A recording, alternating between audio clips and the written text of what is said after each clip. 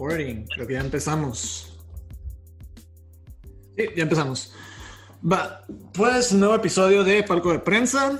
Ya empezó la temporada, ya volaron los Xolos de Guede, de Palo Guede. Y estamos aquí 4. Descansa en paz, Félix. El COVID hay que tomarlo en serio. Tenemos aquí al español más feo del mundo, Heriberto Muñoz. Hola. Íbamos a hablar de todos Xolos de Guede, que, bueno, yo veo como que Guede trajo todo su estilo, aspectos que hayas visto en Morelia, y es importante que se reflejen solo en 90 minutos, pero ya lo comentaremos. Estuvo interesante, la verdad. Tenemos a la promesa de la cantera del Manchester United, Ernesto Barraza. Glory, Glory Man United. Primero que nada, hola a todos. Pues, muy buenas impresiones, buenas primeras impresiones que dejó el Xolos de Guede. A ver cómo desarrollamos los temas en estos minutos. Y finalmente tenemos al fraile principal, Alejandro Guzmán. Saludos. Saludos a todos. Y Félix no pudo estar con nosotros. Sigue está un poco intoxicado. Creo que ayer ganó el Cruz Azul. No sabría deciros. Llevan 16 juegos sin ganar y tú no lo entiende. Ahorita está haciendo está buscando explicaciones en la nada. Está mirando Perder, hijo. Perder, porque pues sin ganar no creo que estarían tan felices. Ajá. Empezamos bien hablando de gente cruda. Pues bueno, empezamos con el partido de ayer. Xolos contra Atlas, el debut de Pablo Guede. Una victoria, ¿la llamarían cómoda?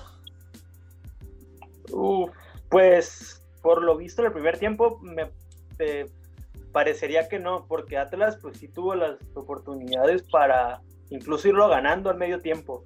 Hubo 2 intervenciones de Orozco bastante importantes para el marcador, pero ya luego en el segundo tiempo sí Xolos se impuso. Muy pegadas de Atlas en los últimos, que serán 30 minutos de partido. Luego del gol de Cortizo, pues Xolos dominó a placer al Atlas, que pues sí se notó bastante diezmado también por la expulsión que tuvieron después de Brighton Vázquez. Pero el primer tiempo Xolos no estuvo tan cómodo, le costó la salida, ya vamos a hablar de eso más adelante me parece, le costó la salida de balón controlado, le costó la coordinación entre los defensas, hubo muchos errores en comunicación y tal, pero en un overall, en un plano general, Xolos estuvo bien.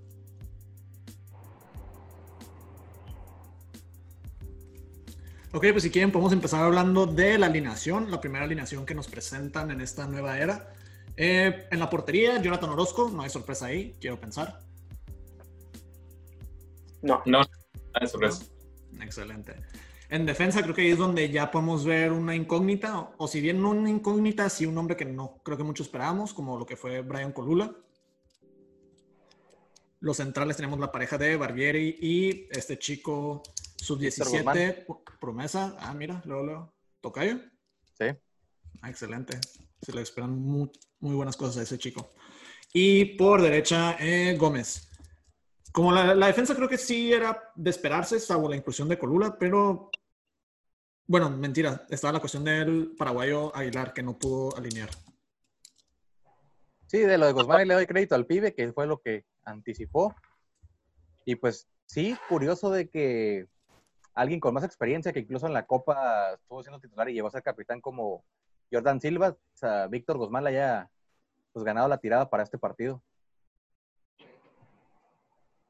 Incluso sí, la cuestión de Heriberto.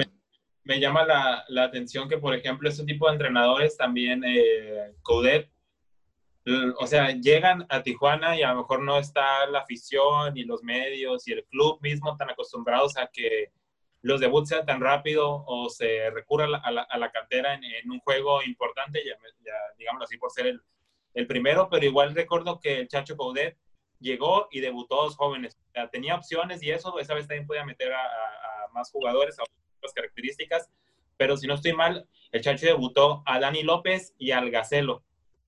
A ellos 2 los debutó Coudet, y por ejemplo, llega Guede, ve al Gacelo, lo incluye en una importante donde también tenía otras variantes, y también se va por Guzmán, que pues es una gran sorpresa que se supo en la semana, porque Luis Ernesto acá nos contó, no es que estuviera viendo entrenamiento, tiene su su gente que le comenta cosas. Pero igual, o sea, me llama la atención es porque esto es muy sudamericano, esto es muy, y más de los argentinos, que entienden que los jóvenes tienen que jugar y tienen que demostrar. Guzmán me va a corregir, pero creo que lo escuchamos cuando estábamos en el estadio del LA Galaxy, no sé si lo dijo Zúñiga, ¿me corriges? Sí, el pulpo Zúñiga se lo estaba diciendo, creo que Enrique Gutiérrez. Sí, por Efraín Álvarez, porque este muchacho tenía en ese entonces 16 años, estaba jugando, esa vez lo soñó Balanta, porque ya jugaba en media punta a sus 16 años, ya alguien podría cuestionar que sí, ¿por qué tan joven? Y dice el pulpo, es que así es, por ejemplo, Barros Esqueloto, vienen de la escuela de Boca, saben que tienen que debutar rápido, y pues imagino que es similar Pablo Guede, ¿no? Y ya lo dijo ayer, que si están los jóvenes es para jugar, y pues es más interesante que, por ejemplo, venga Coudet, que por lo menos dejó esos debuts, y luego viene Guede y rescata a Gacelo para poner titular y va por Guzmán, ¿no? Porque es como esa escuela argentina que de tanto se supone que tienen que estar impregnados cholos de tantos fichajes y todavía no adaptan esa filosofía. Sí, de hecho, esa filosofía con la que también llegó Guede a Monarcas, recordemos que fue el que le dio más oportunidad a Luis Malagón en la portería, que ahora está en Necaxa, que un delantero, no me acuerdo su primer nombre en estos momentos, apellida Zagar, también tuvo sus minutos con Guede y bastantes elementos juveniles de Monarcas a los que sí les dio tiempo de juego y pues fueron parte de la rotación ahí que tuvo Guede en Monarcas. Entonces, pues ya lo tiene como esa parte cultural, como dice Heriberto, de irle dando bola a los jóvenes porque pues, el equipo tiene que generar a futuro también. Ya, aparte lo dijo textualmente y es importante que lo diga en conferencia de prensa porque, bueno, sabemos que los técnicos pueden manejar un discurso con el club, con los jugadores, otro discurso con los directivos, con los que le van a decir si siguen o no trabajando, y otro discurso con la prensa, ¿no?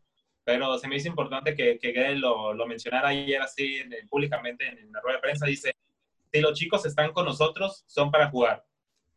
Hay que ponerlos, no porque hayan sido refuerzos en referencia a otros jugadores, no porque hayan sido refuerzos o tienen un nombre muy grande, significa que jugarían. Dice, si yo creo que uno de los chicos está mejor, yo lo voy a poner siempre.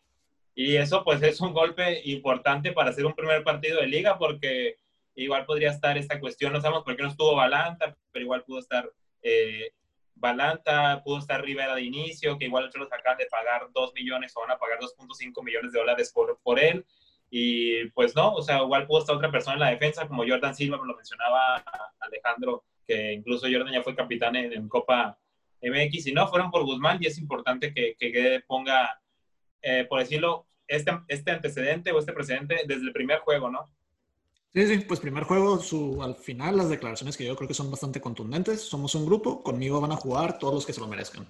Ahorita lo que decía Heriberto, me acordé de lo que también decía Diego Coca, ¿no? Que iba a trabajar mucho los jóvenes y la verdad, ahorita no me viene a la mente alguien que haya debutado él. No, pues sí, hablar de jóvenes y no hacerlo tanto, que sí tenía esa intención, era pareja, que en ese sentido pues sí quedó a deber un poco, ¿no? Porque pues era lo que venía trabajando desde el FC Dallas y fue el torneo que los Cholos tuvieron que sacar ahí más cuentos de lo común para cumplir con la regla de menores, y que se quejó el Toluca y que vino toda esta mini polémica, ¿no? Y ahorita pues los ejemplos. Rápidamente, porque nos estamos desviando un poco, sorry si te pones una pausa, pero de hecho, pues creo que ahí hay un episodio que nos va a hacer falta hacer en el futuro, que es sobre la cuestión de Cholos y el talento que produce. Pero esa es una plática para después. Ya, todo muy interesante, espérenlo próximamente, mientras tenemos aquí un partido de qué hablar. Sí, bueno, terminando con las alineaciones. Medio campo vimos a Balanta y a Clifford jugando un poco más pegados por el centro, y por las bandas a Fabián Castillo y a Milner Bolaños. Bueno, yo lo anticipaba, no voy a decir que lo adelanté exclusiva mundial de Heriberto Muñoz, se me hacía lógico cuando Guede dijo en conferencia previa que notó que en la Copa GNP, en esta Supercopa, en la pequeña Copa más grande de México, el Atlas atacaba hasta con 6 jugadores, que son con los que buscaba incorporar el ataque, y pues se me hacía lógico que no dejara, por decir, una formación como 4-1-3-2, ¿no? Con un contención solo, ocupaban a 2 para administrarse en esa zona, y se vio, aunque algo atropellado, en la del gol, porque o sea, si Clifford mete el autogol es porque va a hacer el recorrido hasta la línea de los centrales, ¿no? Aunque algo entorpecía la jugada, pero ahí se ve que Clifford llegó hasta allá por eso mismo, ¿no? No iban a dejar a Balanta solo con los centrales. ¿Cierto? Sí. Y finalmente en la delantera teníamos al regreso de Nahuel Pan y acompañado por otro chico de la cantera que fue Edgar López, quizás un poco más de media punta. No pude ver no recuerdo muchas jugadas de este chico, salvo en la jugada de gol donde intenta rematar a portería. Sí, salvo esa jugada, tuvo poca interacción directa en el juego. Fue discreta su primera titularidad, pero pues en el sub-20 el torneo pasado y más bien la temporada pasada en general tuvo buenos números y pues ya había llamado la atención. Me parece que ya había marcado en Copa MX, me parece contra San Luis, si no me equivoco. Alex y Heriberto me corregirán en ese dato. Sí. Había marcado con San Luis, ya le había dado algo de juego Quinteros, y pues también en esa parte, digamos, estadística, también habría llamado la atención de Pablo Guede, porque pues era de los prospectos más interesantes que tenía la sub-20 el equipo de Tijuana, hablando de los mexicanos también, porque está ahí Jordan Rezabala colándose entre esos prospectos interesantes, pero... Cierto. No, Y pues bueno, tuvo un buen torneo en el sub-20 pasado, si mal no recuerdo, hizo 15 goles y le cuento la liguilla y no le alcanzó para ser campeón de goleo, pero es una buena señal también para los juveniles porque, pues digo, es su reconocimiento, son sus minutos de juego. Y al Gacelo lo noté que después le intentó regresar como si fuera una pared, pero regresarla con la cabeza a Miller Bolaños. No funcionó, quedó un poco larga, pero era clave para hacer otros movimientos y sobre todo se entiende se adapta más, está como más dispuesto al sacrificio, a moverse, porque terminó jugando luego hasta más integrado en la línea de mediocampistas para que Miller pudiera hacer un movimiento, ¿no? Es un jugador funcional, que puede rendir en diferentes funciones, eso es a lo que me refiero. Y pues mejor no tuvo mucha interacción con la pelota, primeros 45 minutos en este torneo, pero sirvió para hacer algunos movimientos de algo que por ahí se ve que está planeando Guede. Sí, justo a eso iba, bueno, no a eso iba, ¿verdad? Pero eso iba a comentar que también tuvo buena sociedad, se recargó mucho a la banda derecha y tuvo buena sociedad con Miller Bolaños. Ahí intentó algunas jugadas ya poquito después del gol con Miller y pues sí, tuvo discreta, pero no mala la primera titularidad del Gacel. no, para nada. Y Pero bueno, sorprende vamos a... que lo hayan considerado por encima de Cardona y Rivera. Cardona que ni a la banca fue, sí tengo. Así es. Y incluso hasta por encima de Marcel. Sí, Ajá. sí. Pues ahorita vamos a hablar sobre, creo que un poco más a fondo del partido, pero la alineación en sí, creo que por la situación, estás trayendo a varios refuerzos de un solo equipo, algunos de ellos titulares prácticamente, una pretemporada que improvisaste. Creo que pues vimos una buena mezcla entre experiencia y familiaridad. Ahora, hablando del partido, un resumen breve, vimos unos Cholos que tomaron la ventaja temprano, al minuto 12, para ser exactos. Un rebote, la jugada fue fabricada y Miller Bolaños se encuentra con la portería al 12 en un rebote. Después rápidamente Atlas a los 10 minutos, al minuto 21 para ser exactos, descuentan con un error defensivo. Pues hay un poco de desmadre entre lo que fue el medio campo y la defensa. Hablaremos de eso en un momento. Y pues Atlas cierra el primer tiempo complicando el partido para Cholos. Ya en la segunda mitad, con la entrada de Cortizo, creo que vemos un diferente equipo, un Cholos más controlador, y una vez que cae el segundo gol y la roja, pues el partido se dio para que Cholos lo cerrara, con un golazo, por cierto, un golazo colectivo, que firma Gómez. Ahora, vamos a enfocarnos en el primer tiempo, porque creo que si bien en la segunda mitad vimos a unos Cholos controladores y dominantes, salvo al final, donde Atlas empieza a dar pelea e incluso tiene unas llegadas interesantes, creo que el primer tiempo es el que hay que destacar, porque de ahí podemos sacar un mejor análisis de lo que fue el partido. ¿Quién gusta empezar? Pues, como dicen, ¿no? Ahí podemos analizar mejor. Fueron los primeros minutos que tuvo el equipo. Entonces, ahí en ataque, pues sí, al principio, los primeros 20 minutos tuvieron sus incursiones. El problema que a mí me genera, el conflicto que me genera, es en la parte defensiva. Porque... Como era de esperarse. Sí. También por el estilo de Guede, que es más de tener el partido controlado. Había muchos huecos en la defensa cuando se perdía la pelota en media cancha. defendía el equipo muy abierto y generaba para que Luciano Acosta pues hiciera lo que quisiera y se asociara con el 9 que me parece que fue Geraldino. Entonces, ahí le dejaban mucho espacio a alguien que es muy habilidoso como Luciano Acosta y había mucho espacio entre los mismos defensas donde pues ahí vimos en el gol, ¿no? Donde pudo maniobrar muy bien Luciano Acosta. Luego, pues también ciertos problemas como hasta de que iban muy confiados, tal vez por ese efecto de que Jonathan Orozco también estaba fungiendo como líbero, pero en cuanto a los temas de salida, arriesgaban mucho. Al jugar en corto los centrales Barbieri y Guzmán, al salir en corto, sobre todo Barbieri, arriesgaba mucho la pelota al conectar con Balanta, que también la perdía mucho. Entonces, ahí también generó mucho peligro Atlas. Esa cuestión de arriesgar mucho, de no evaluar los riesgos en la salida, fue lo que le costó en el primer tiempo a Tijuana. Pues incluso, digo, viendo aquí estadísticas, creo que el jugador con más toques y más pases fue precisamente Guzmán.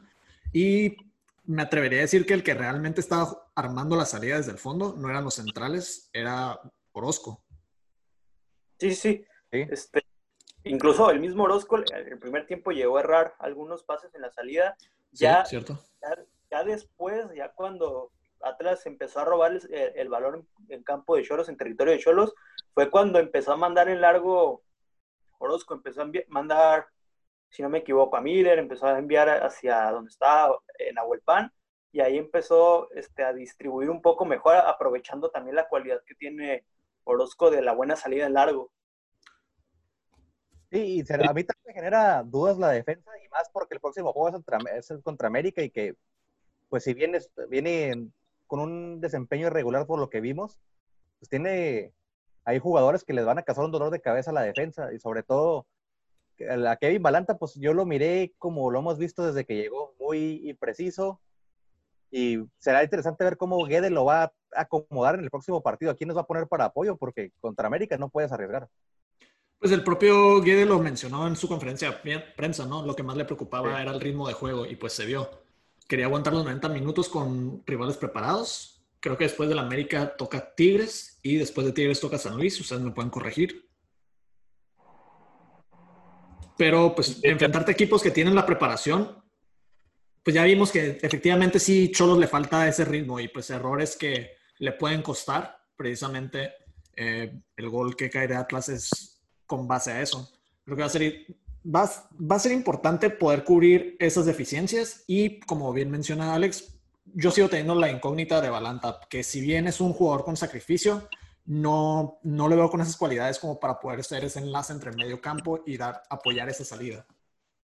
Sí, también, aparte, bueno, en mi opinión, yo creo que fue un buen partido de Xolos, contemplando que no tenían ningún partido ni siquiera amistoso en preparación y solo jugaron interescuadras, y lo que Guede pudo planear, se vio que a varios jugadores les sirvió aparte el estar entrenando en el estadio, porque no les vi grandes complicaciones a varios que no han jugado ahí, como por ejemplo, dígase, Clifford, ¿qué otro? Jimmy Gómez, para jugar en la cancha sintética, que sabemos que es un cambio diferente.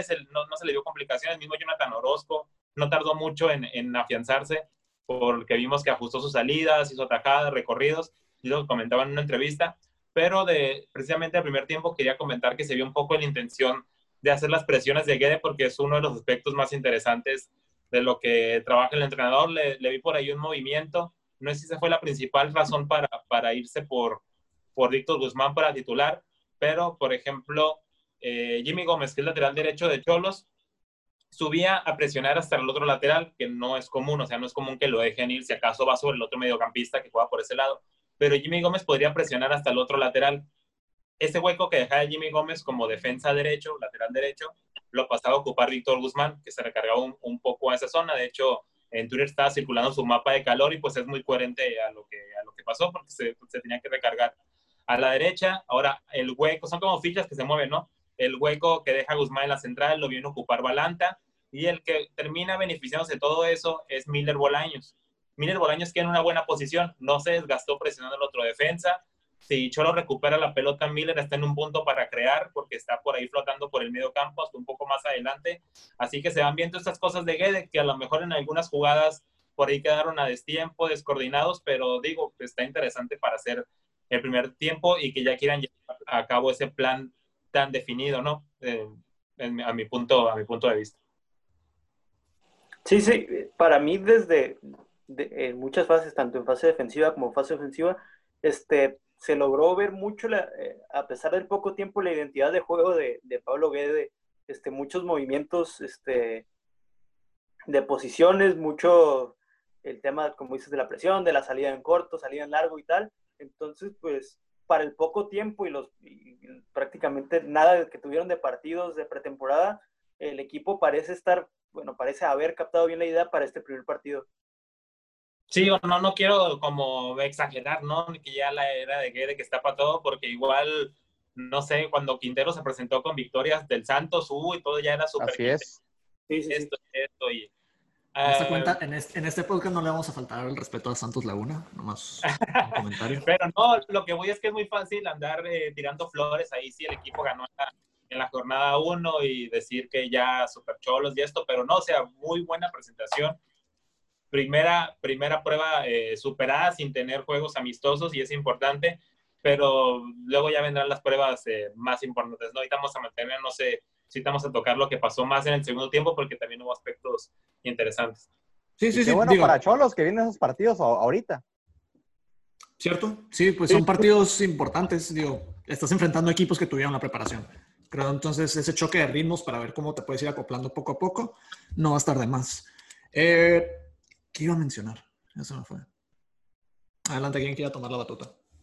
No, pues el segundo tiempo igual, o sea, creo que benefició a Cholos la expulsión, pero más que beneficiar es saberlo manejarlo, ¿no? Porque el partido ya pidió otras cosas, Cholos corrigió los errores defensivos y bien el Atlas pues siguió ahí estando dando lata, por ejemplo, en el área de Cholos ya no era como en el primer tiempo, ¿no? Que le tiraron a Jonathan Orozco fácil 2 que tuvo que atajar prácticamente porque no había oposición para el disparo del Atlas, pero igual Cholos controló, por momentos ajustó, cambió ahora el 4-4-2 a un rombo más definido, que ese también lo llegó a usar muchas veces en Morelia, y no es fácil asignarlo por las zonas en las que se tienen que distribuir los jugadores. Recuerdo que precisamente un 4-4-2 en rombo le costó un mundo adaptarlo aquí a Checho Coudet, y mejor cambió el plano, y que, por ejemplo, ayer pues lo llevó a cabo bien por parte de los 45 minutos, porque al final, como empezó la expulsión del Atlas, pues hubo oportunidad para gente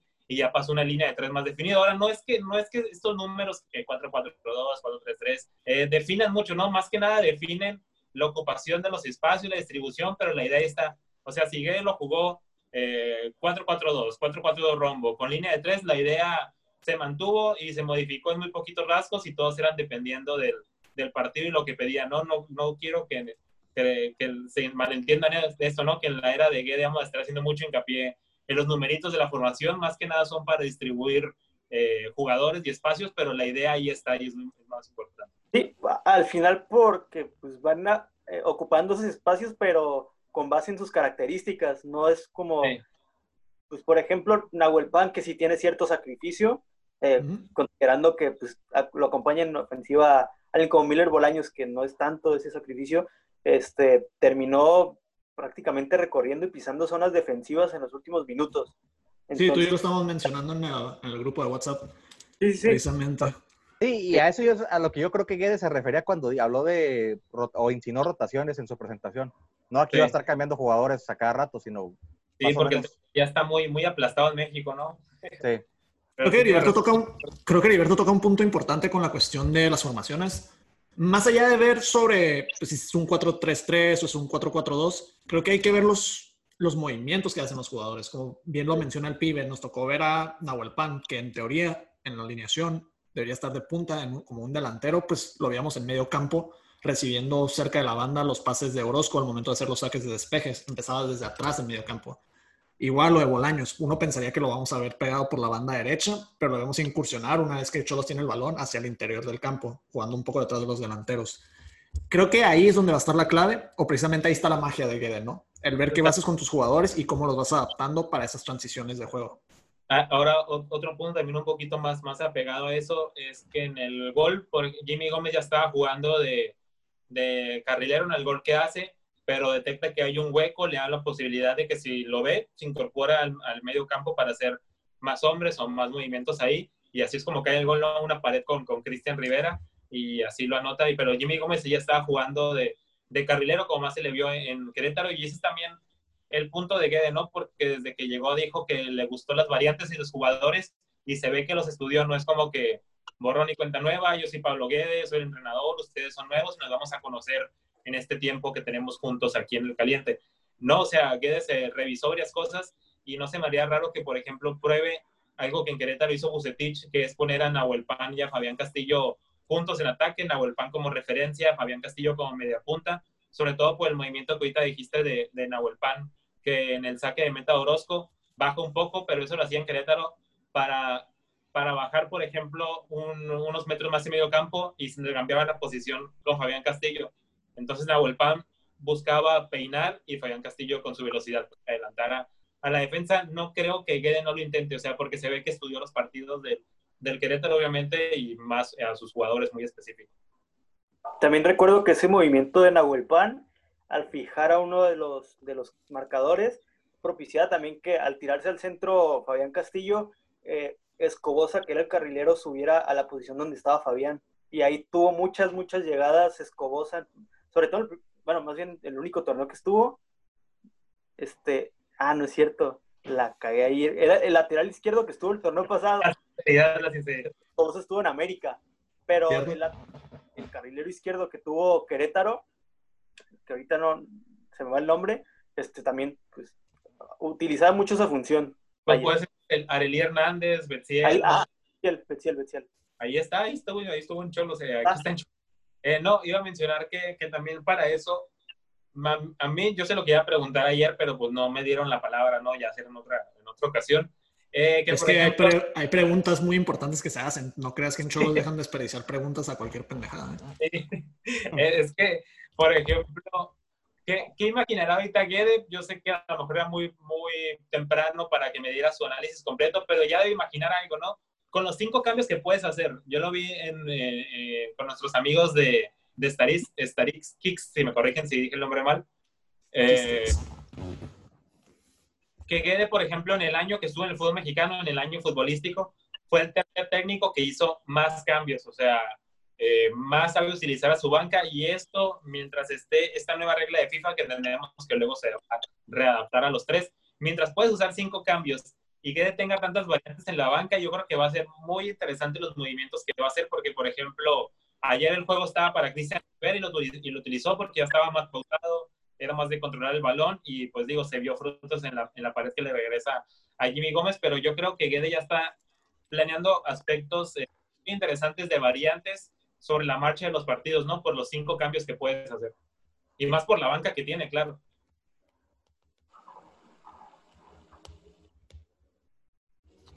Pues bueno, lo mencionamos, ¿no? Es un buen partido. Hay que tener los pies en la tierra. Digo, está la cuestión de que Atlas terminó con un expulsado. No voy a decir que esa es la razón por la cual ganó Cholos, pero creo que sí podemos reconocer que pues se prestaba para que Cholos se luciera mejor. Ahora, en cuanto a desempeños, ¿a quién quisieran destacar o a quién consideran que deben destacar, tanto por lo bueno como lo malo? Por lo bueno, voy con Miller. Porque fue el referente en ataque, aparte de lo estadístico, ¿no? Del gol y la asistencia, fue el referente y el creador de prácticamente la mayoría de las jugadas de peligro de Tijuana en todo el partido. Entonces, para mí, el destacado para bien es Miller.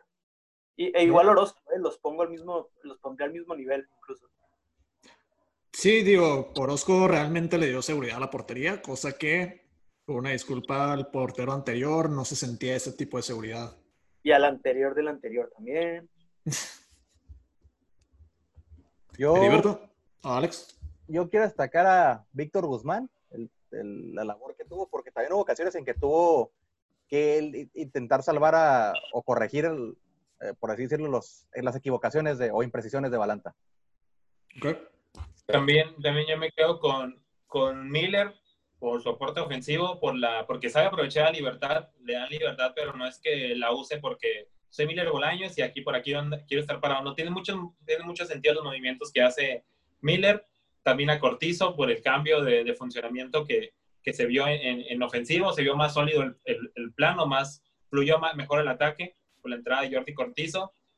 A Víctor Guzmán por ser su debut y por cumplir con unas asignaciones muy específicas que se aprecia que le dieron, y pues claro, Jonathan Orozco por las atajadas, porque la que tapó casi como líbero, porque sale jugando muy bien y porque creo que es el portero que necesitaba Cholos y que necesita el estilo de Pablo Guede. A los que no me parecieron que rindieron tanto, de nuevo es Balanta. Yo creo que no va a poder mantener la titularidad, va a tener Guede que implementar, no sé a quién va a sacrificar, y digo sacrificar porque cualquier otro jugador que ponga en esa zona puede aportar algo más en otras funciones, dígase Clifford, hacer una doble contención con Marcel, vas a dejar de hacer cosas más arriba, más de creativas. Y Barbieri un poco por ahí impreciso. Entiendo que también tenía que cuidar mucho a Guzmán porque los centrales se suelen cuidar las espaldas, y quizás estaba un poco más atento a que no quedara mal Guzmán en alguna jugada por preocupar sus espacios, y eso se vio sobre todo en el gol, que va muy blandito al choque. Yo quiero mencionar a Clifford. Creo que el desempeño de Clifford fue quizás no tan notorio, pero creo que podemos verlo en cada de las jugadas de gol, por lo menos en las que estuvo dentro del campo. En el primer gol, él recupera rápidamente el balón suelto para volvérselo a filtrar a Castillo.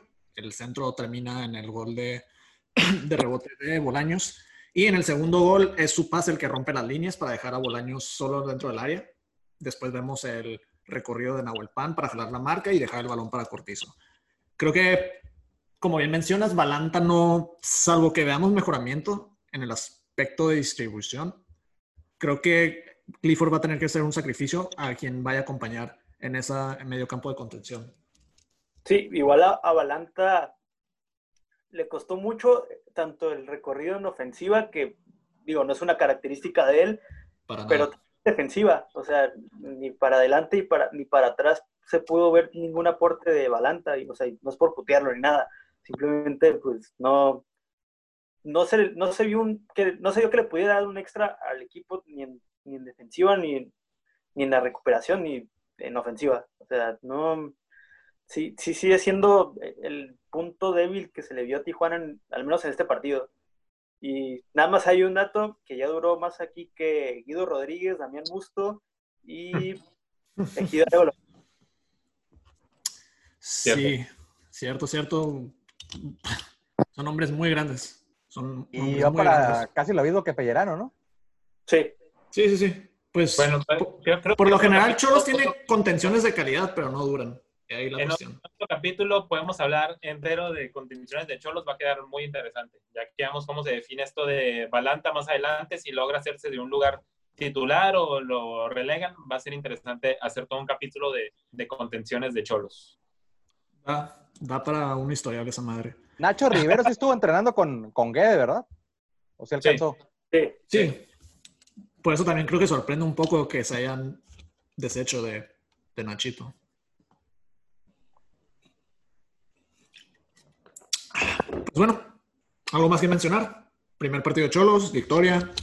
El club argentino ya anda haciendo su revolución en el fútbol mexicano. No empiecen a vender humo con eso del club argentino. Más respeto para todos, por favor. Para los que lo digan, más respeto a ustedes mismos también. Sí. Ya los vi. ¿Se quieren subir al barco? Está bien. Veo complicado. Para esos chistes ya tenemos a Bajús y a Luis Ernesto en Twitter. Máximo respeto al señor Bajús. Es difícil que le puedan ganar a la América el próximo juego, pero también no descarto que por ahí sea la segunda victoria de Cholos en la cancha de América. También habrá que ver cómo se presenta América porque mañana. No sé si en su cancha o jugar en CU se los prestamos. Sí, pues por eso dije su cancha, porque no van a la Azteca. En la casa de Cruz Azul, ¿no? Ah, bueno, ya es de Cruz Azul, ¿o qué? México es de Cruz Azul. No, si a Chivas le va bien a México también. La base de... No hay que hablar de las Chivas ahorita, luego nos dedicamos a otro capítulo. Ahorita estamos viendo. No me hagan enojar. No, todo bien. Cuídense del COVID. Vamos a ver cuántas jornadas más nos va a alcanzar de fútbol mexicano, porque ya empezó el desmadre. Sí, eso es todo por hoy. Saludos a Félix no pudo venir. Arriba su máquina, palabras que nos pidió, que pagó porque mencionáramos. Yo digo que Félix estaba muy a gusto viendo el béisbol y por eso se tomó el día. Sí, no vio el partido, güey, no vio el partido. No, pero hoy también. Ese está crudo, yo también podría estar crudo. Digamos, todo se sabe, luego lo investigamos. No sabemos quién le dio el día, pero se tomó el día. Sí, no saben, digo. Como dice Guede, ¿no? Vamos a tener que poner a los que quieren estar ahí, los que lo demuestran. Pero bueno, todo por hoy en esta edición. Nos vemos en la semana, probablemente. Vamos a sacar un capítulo especial de algunos de los temas que ya mencionamos. Y todo por hoy. Hasta luego. Chao.